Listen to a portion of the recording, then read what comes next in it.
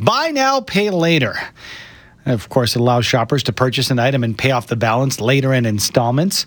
To discuss how it might be not doing what it's intended to do, or maybe put you a little further back behind the eight ball, we're joined by Vivek Astvansh, Associate Professor of Quantitative Marketing and Analytics, McGill University. Good morning to you, Vivek. Good morning, Sue and Andy, and good morning to all the listeners from Calgary. Yes. My 9-year-old son especially asked me to convey his hello to all the listeners. Oh, That's fantastic. What's his name?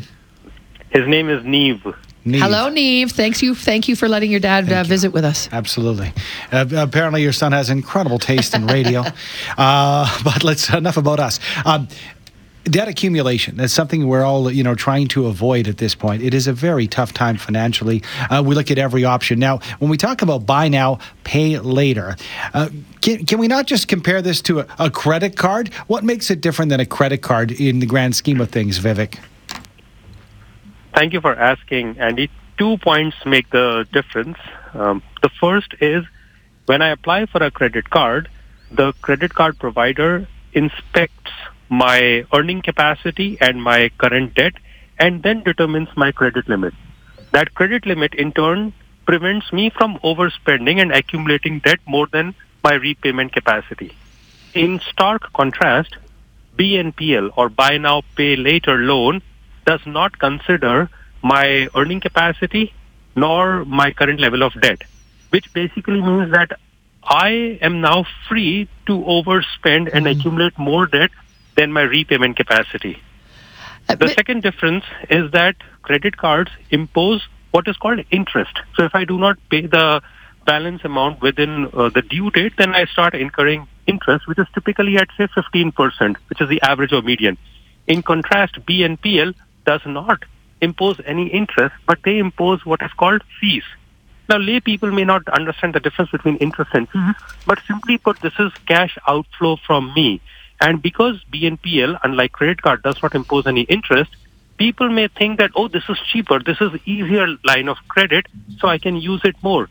But in some cases, the BNPL effective annual percentage rate of interest could be as high as 35%. But again, because lay people do not understand, they may not attend to this information. Back to you. Vivek, this is not, anything terribly new, though, the buy now, pay later concept. Are we just getting into more trouble with it these days? Is that why it's sort of becoming, of interest for us really to talk about? As I use the word interest, particularly, as a key word in this conversation? Yes, this is not new. This is basically old wine, new bottle.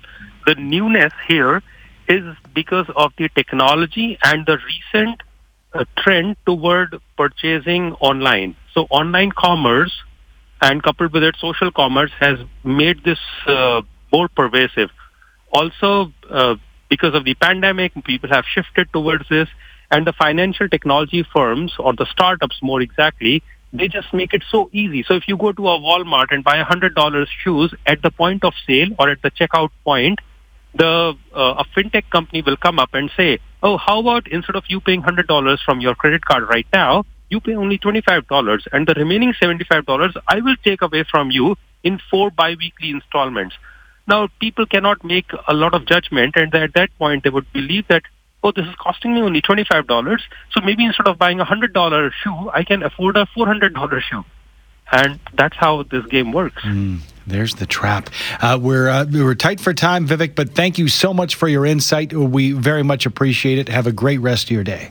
Thank you for talking to me, Sue and Andy. Have a pleasant day to you and everyone in Calgary. Bye for now. Stuff you too. That is Vivek Astvansh, Associate Professor of Quantitative Marketing and Analytics, McGill University.